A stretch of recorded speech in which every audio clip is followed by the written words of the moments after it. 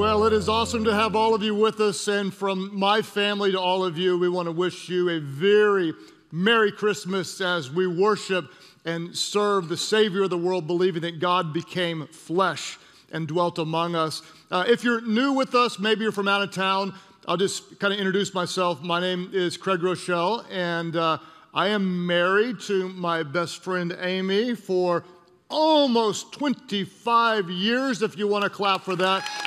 We're pretty excited about it. We actually, we're blessed to have 7 kids. Those of you who've been with us for a while, you'll say, I thought you had 6 kids. This year, we actually brought a son-in-law into the family, making 7. Here's a picture of our family, complete with son-in-law and soccer ball, because that makes a good family picture. And I can be a little controversial at times, if you haven't heard that. One of the things that upsets a lot of people is that I make cat jokes. If you're a cat lover, raise your hand. Raise your hand. You can be set free by the name of Jesus, and that's just kind of how it goes. Not real. I mean, we've had people leave the church. They're just jokes. And so for all the cat lovers, I wanted to give you a little Christmas present, just a little Christmas love, and just tell you, I really secretly do like cats. I can't eat one by myself, but I really do like cats. And so I just wanted to give that to you for a little bit of love. I hope you feel the love this Christmas. And on a more serious or maybe not so serious note, my wife Amy does love cats. We actually have 2 at our house. And so since she loves cats, I created a little cat Christmas card for her. Does anybody in Rio Rancho, maybe Broken Arrow, maybe Stillwater, anybody at my campus want to see my Christmas card I made for her? No, I don't think you really want to see it. You want to see it? Yes! This is it. That's what I made for her. And if you'll notice, there's a little cats on that sweater. I'm sorry, you cannot unsee that. Now you've seen it. It's in your mind. Someone asked Amy, what do you think of that? And who's seen Napoleon Dynamite, the movie? She said that I look like a cross between Kip and Uncle Rico. So I don't know, that's what it is. But anyway, I want to go ahead and pray today as we dive into God's Word. I'm thrilled to have all of you with us, and let's pray, and then we're going to look at Scripture. Father, thank you for every person that's come to worship you. God, thank you for those that don't know yet personally the Savior of the world. We believe, God, that by the truth of your Word and the presence of your Spirit, that you're going to do miracles today. We ask, God, that you would be honored and that you would draw us closer to you, even that some would come to know you. We pray this in Jesus' name. And everybody said, Amen. Amen. Well, I love this day because we actually gather together to celebrate the day in which all of history hinges upon. It's the day that divides time between what? Let's say it aloud. Between BC and AD. Now, all of our churches, what does BC stand for? It stands for before Christ. What does AD stand for? It stands for, a lot of people say after death. It actually stands for 2 Latin words, Anno Domini, which means, what does it mean? Who knows? The year of our Lord. That's what it means. The year of our Lord. What's amazing to me is that our time is divided between before Christ and the year of our Lord changes everything. Whether you believe Jesus is the Son of God or not, doesn't really matter. Our time is split in 2. Now, what's interesting to me is there's kind of a push by some people not to use BC AD. In fact, in seminary, believe it or not, I was told to use BCE and CE. Who knows what those are? Anybody know what those are? BCE stands for before common era. CE stands for common era. And so since some people don't want to recognize before Christ and in the year of the Lord, we're going to call it BCE and CE. Now, doesn't matter if you call it BC, AD, BCE, CE, TLT, they lived then, WLN, we live now, whatever you call it, it's amazing to me to think about that at the birth of Christ, time was split in 2. The challenge is we actually live in an AD time. We live in an era after Christ was born, after the year of the Lord. Too many people, though, when it comes to God, live in an AD time with a before Christ mindset. And so today, on this Christmas week, what I want to do is talk about what changed when Jesus came. To do so, we're going to start in Luke's Gospel, Luke chapter 2, and read one of the most powerful portions of Scripture defining the birth of Christ. Luke 2, 8 through 10 says this: "That night there were shepherds staying in the fields nearby, guarding their flocks of sheep. Suddenly, an angel of the Lord appeared among them, and the radiance of the Lord's glory surrounded them. They were terrified, but the angel reassured them, 'Don't be afraid.' He said, 'I bring you what?' He said, 'I bring you good news.'" Somebody in Broken Arrow help me out. These people are a little flat right now. "I bring you what? I bring you good news that will bring what? That will bring great joy to whom? To all people, to anyone, no matter what you've done in the past, where you've come from, how bad you've been, how dark your life seems. This is good news for all people who will believe, and the good news is this: the Savior, yes, the Messiah of the Lord has been born today in Bethlehem, the city of David." And at that announcement, everything changed as time even was divided into two. What I want to do is show you three different major changes. And I'm going to put some signs up on the letters. When I do that, that's your cue to fill in the blanks. I'm telling you this because I know that there are some of you that if you have a blank not filled in your message notes, you will not sleep for the rest of the month. So this is me loving you. Hope you feel the love. So let me talk about, first of all, before Christ. Before Christ was born, there was a real sense of the law, or what we might call religion. What is religion? We could define religion this way. Religion is us trying to close the gap between sinful man and a holy God. It's us recognizing, I've made some mistakes. I've sinned. Therefore, I need to follow some rules, and hopefully if I follow the law, if I'm good enough, I might close the gap between my sinfulness and God's righteousness. In fact, we could kind of almost reduce this down to do's and don'ts. You know, I don't drink, I don't smoke, I don't chew, and I don't run with girls who do. Okay, so I'm a Christian, right? You know, I do certain things and I don't do certain things. It's trying to please God with rituals or religion. And you almost kind of make up your own version of this. I don't know what it would be for you, where you come from, what your background is, but it might be, I go to church as often as I can, so I'm religious, okay? I try to be a good person. Maybe you say, I don't see rated R movies except for The Passion of the Christ, because that one was okay. You know, I don't say cuss words except for every now and then on the golf course, and surely God would understand that. After all, He made golf and made me. So, you know, I don't say that. I give money every now and then. I go to Mass, or, you know, I pray the rosary, or I memorize the Bible, or I never wear yoga pants in public unless I have a long shirt. I don't know what it is, okay? I don't know what it is for you, but it's these different types of rules. If I do this, then maybe I'm living up to the law and I'm going to please God.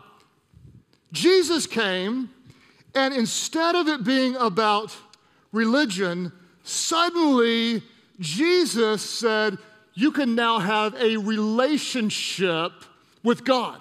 And everything changed. A relationship. We need to recognize that Jesus did not come for religious people.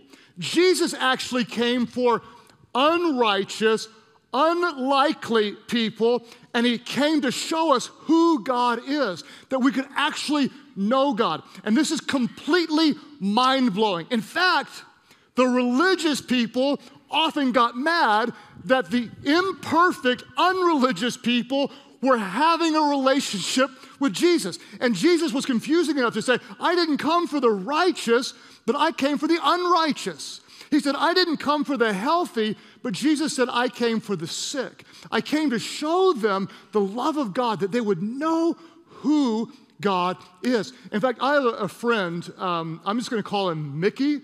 not his real name, but I'm going to call him Mickey. I've been so much trying to help him understand this.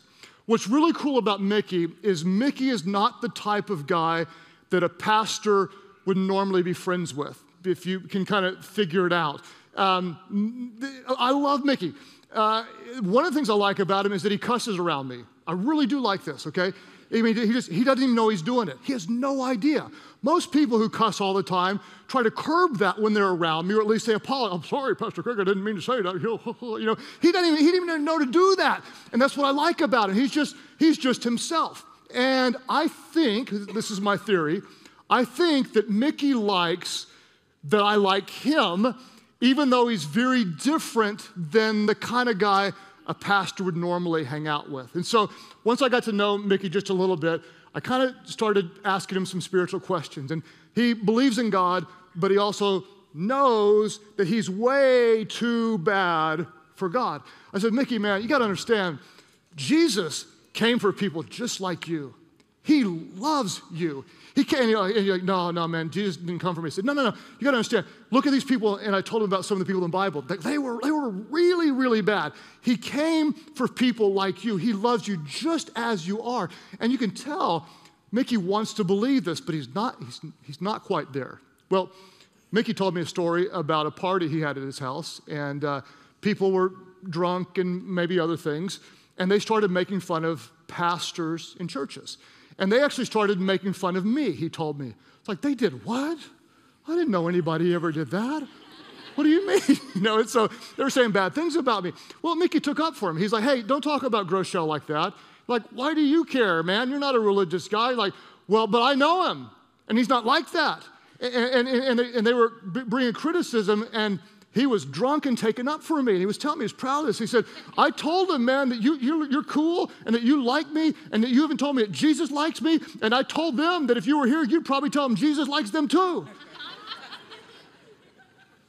Mickey, by the end of his party, he told me, I just told him, if you're staying at my house, you're all holding up your drinks, and we're going to toast Jesus and Pastor Craig.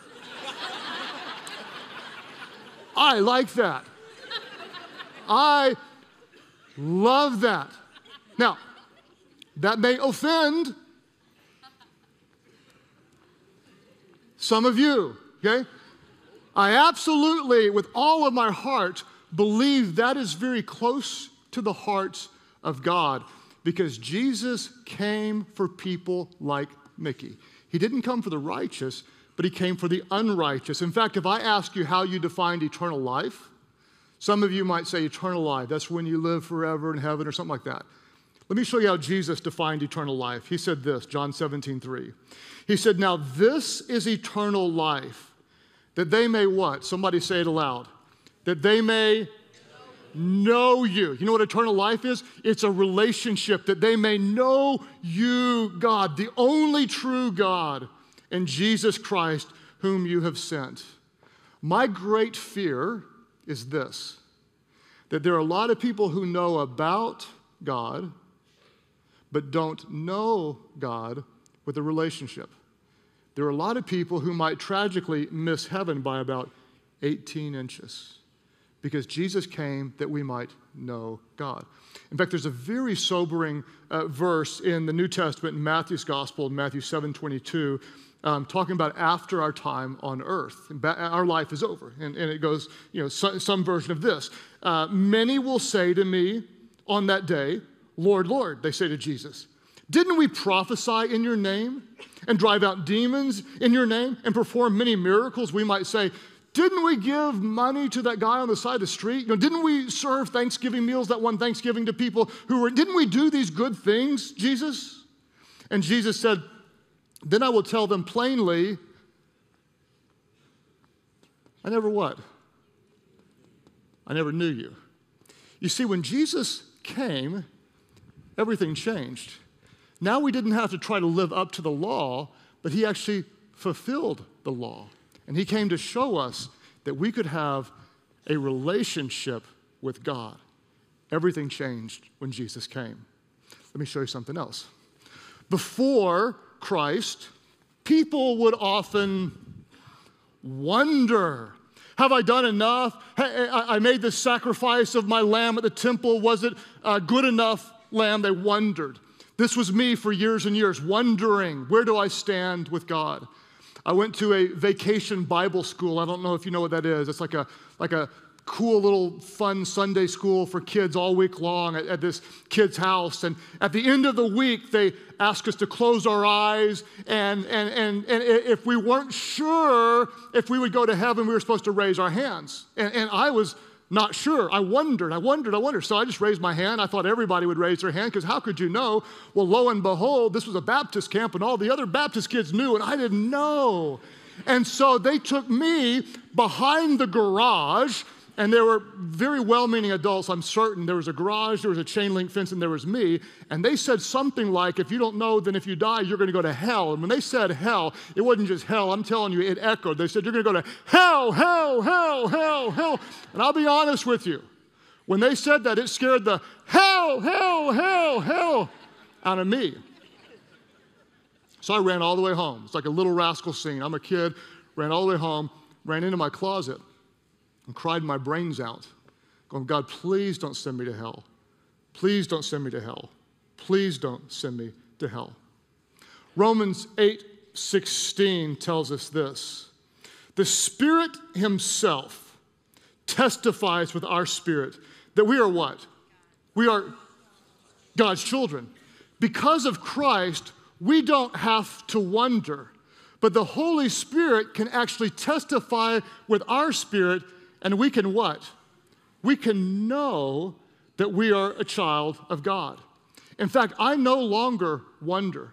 It's the most amazing thing to have a peace and an assurance that yes, I'm a sinner, but all of my sins have been forgiven. And I don't have to worry. It's a little bit like this. Well, I messed up, so did I lose my salvation? I messed up. Well, think about it this way. When your kid is learning to walk, they do the Frankenstein, right?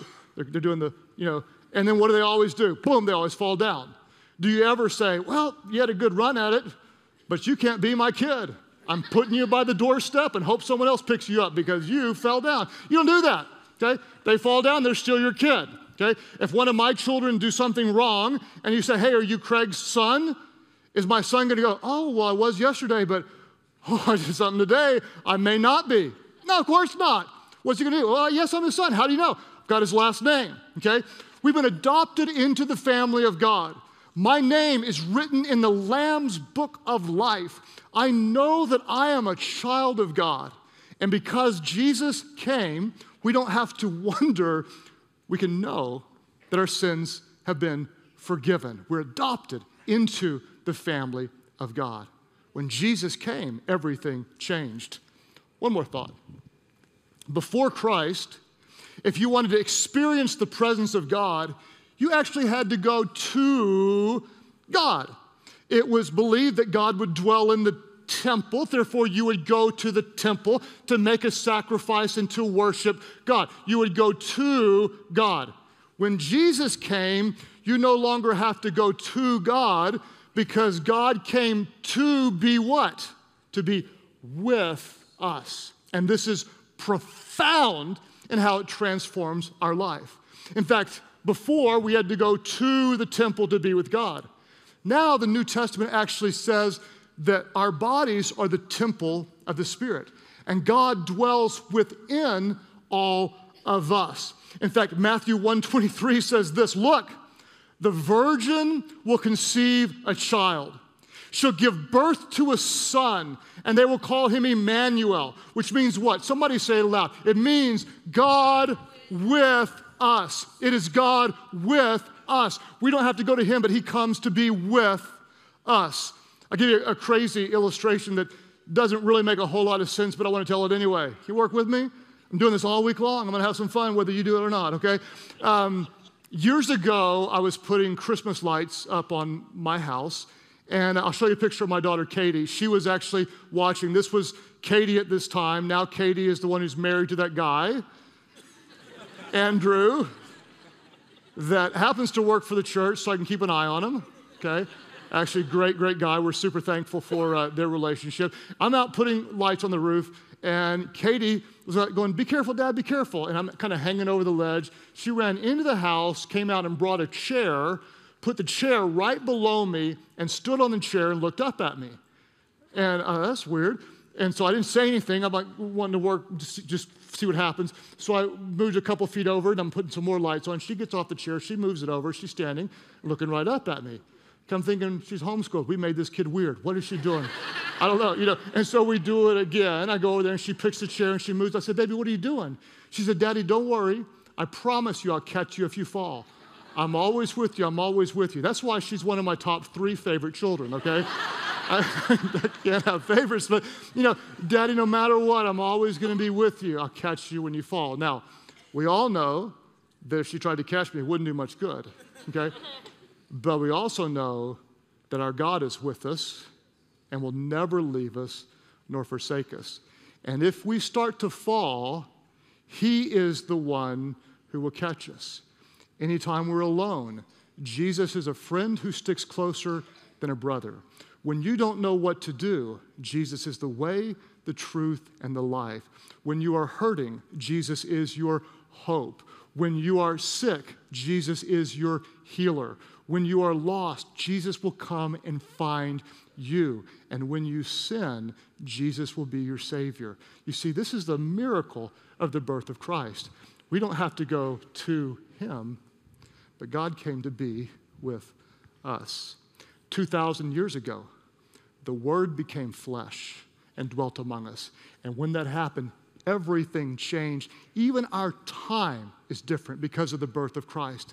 No longer do we have to try to perform and live up to the law because Jesus fulfilled the law. Now it's not about behavior modification as much as it is a heart transformation that we can have a living relationship with a living God because of the perfect work of Jesus. No longer do we have to wonder, have I been good enough? But now we can actually know our spirit bears witness with God's spirit that we are children of God.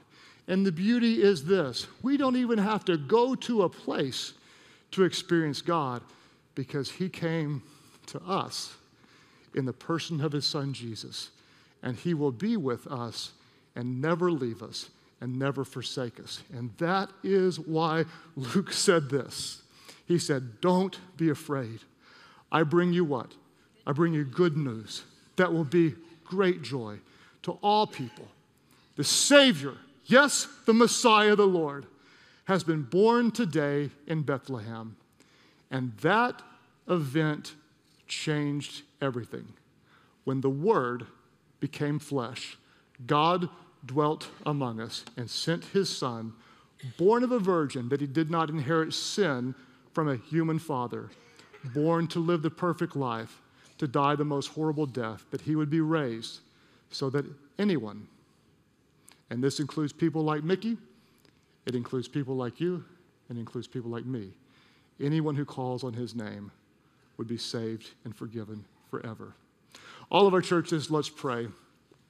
Father, we ask that in your presence, you would do a work in us that only you could do. At all of our churches, as you reflect now in prayer, I want to take a moment and just pray for a bunch of you. Because I don't know if you've noticed this or not, but so often it seems like Christmas time is a magnifier. Christmas kind of magnifies the good things, and it makes them feel even better. Oh, wow, this is awesome. But for those who are going through a more difficult time, Christmas can almost magnify the hardship. If you're hurting, sometimes it seems like you hurt a little bit more. It's like a magnifier for some people. And so I want to take a moment and pray, especially for those who may be facing what's not your ideal Christmas. Maybe you've been through something, maybe some kind of deep hurt. Maybe you've got family dynamics that are a little bit awkward, maybe some massive relational tension. It could be that there's looming financial stress. So many people feel that, all the time, especially this time of the year. Could be some kind of a health issue. Could be any number of different things. But if you say, honestly, right now, there are some challenges. I wish there were some things that were different. And I really need the Emmanuel presence of God. I need the God with us. I need God to be with me. I need God to be with us. I need His comfort. I need His presence. I'd be honored if you'd let me pray with you. At all of our churches, Nobody else is looking around. This is just really between you and God. If you say, yes, I need a touch from God today, would you lift up your hands right now, just all over the churches today? Hands going up everywhere. God, I take a moment and just want to thank you that you know the details of every person's life. And God, you care more than we could even imagine. So I pray right now, God, that you would, in a way that only you could do, that you would comfort those who are hurting. God, I pray that in your presence that there would be healing. God, I pray that for those who are down, there would be hope. Father, for those who maybe have been hurt by someone, I pray that in your presence, as you've forgiven us, you would give us the ability to forgive others. We pray, God, for miracles that only you could do. We pray for relational miracles. We pray for financial provision. God, we pray for physical healing. We pray even more, God, that your presence would be exactly what we need. We call on you today. God, when we are weak, we pray that you would be strong. God, for those who are hurting today, we pray that Emmanuel, God with us, even here now, God, that your presence would bring healing, just exactly what we need. As you keep praying today, there are a lot of you that this is going to be a really, really special day. You may be like me, where you wonder, hey, where do I stand with God? I was growing up, I wondered. I believe that you can know. There may be those of you like me. I thought, hey, I got to try to be really, really good. I can't be so bad. I got to try to be more religious in order to please God. And I didn't recognize that the AD, the New Testament, actually teaches that you cannot be good enough for God, that it's impossible to work your way there. If we could work our way there, there would be no need for Jesus. And that's the beauty of when God became flesh. Jesus was born without sin, lived the perfect life, died the most brutal death. Because of God's goodness, he was raised from the dead, so that anyone, and here's the good news, anyone who calls on his name would be saved, all of their sins forgiven. They'd be made completely brand new. At all of our churches, there are those of you are here for this moment, and you can recognize that there's something drawing you toward God. You don't understand what that is. Listen to me. That is the love of God through his Holy Spirit reaching out to you. And it's time for you to say yes. Yes, Jesus, I believe that everything changed when you came. Yes, I believe you died for me. And yes, by faith, I want to surrender my life to you. At all of our churches, those who say, yes, I need him. I need his grace. Today, I surrender to him. That's your prayer. Would you lift your hands high right now and say, yes, Jesus, I give my life to you right here in this section. Praise God for you. Others of you today, right back over here, say, yes, Jesus, I surrender. Right over here in this section, others who would call on him today and say, transform me. Be the Lord of my life. Church Online, you click right below me. And I would ask all of you to pray with those around you. No one prays alone. Pray, Heavenly Father, forgive me of all of my sins. Make me brand new. I believe that Jesus died for me and he rose again so I could live for you. Fill me with your Spirit so I could know you, have a relationship with you, so I could follow you. My life is not my own. I give it to you. Thank you for new life. Now you have mine. In Jesus' name I pray. Would you all worship big, worship loud, and celebrate new life in Christ?